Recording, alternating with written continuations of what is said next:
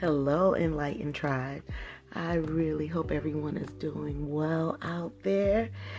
All right, I want you to think about somebody that you know that just irritates the hell out of you. You cannot stand them. As a matter of fact, whenever you're with a close person and you vent about that person. But did you also know that if you're consistently venting about that certain person, that probably means it's a sign that you need to set a boundary with them, right? Just think about it, how whenever you think about that person and you vent, and venting is fine because it's like discharging a battery. You know, if you let things stay in too long, it's like a battery and it's going to just blow up and explode. But if you discharge and just let it off, that tends to calm people down because sometimes they just want to vent. And venting actually isn't bad.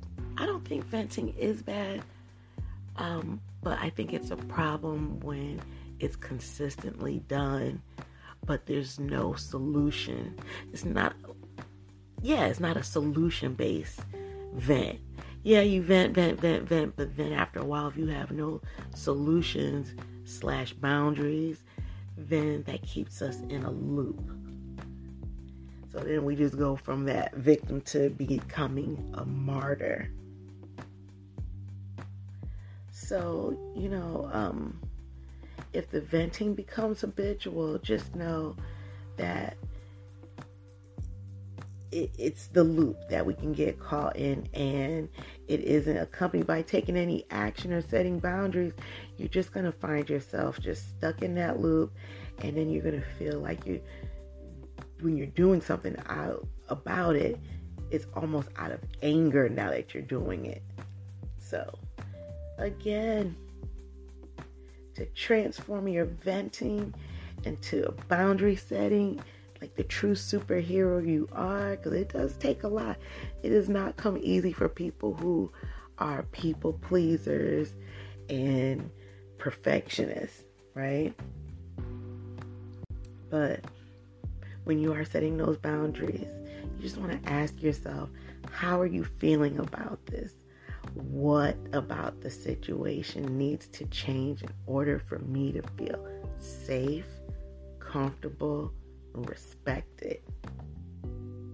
That is huge. And see, this is good when you talk to yourself. That's where the self-awareness comes in, and you start bringing your subconscious patterns up to the consciousness, and that answers so many questions. So you also may want to ask yourself, how might I put this need into words and express it directly to the person? That also means you can also step back and think, how are you going to relay your needs and wants clearly so that the other person can hear it without you reacting however you're responding. So just, for us new people who are setting boundaries and just knowing how your body reacts, like the resentment or the anger, that it's absolutely necessary to take the first step in learning to set empowered boundaries. I love that word, empowered. And just lead really good and safely into your empowered boundaries.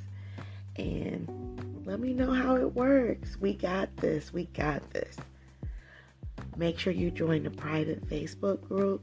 Follow me on social media. Everything is Black Girls Getting Their Shift Together. Make sure you subscribe to the YouTube channel. That way you can see the videos live, which is cool. And also, what else? There was something else. Make sure and give your girl a 5-star review. I would so appreciate it if you can take literally 30 seconds after you finish listening to me and just click and leave a review. Would be so grateful. I love you all. I will talk to you soon.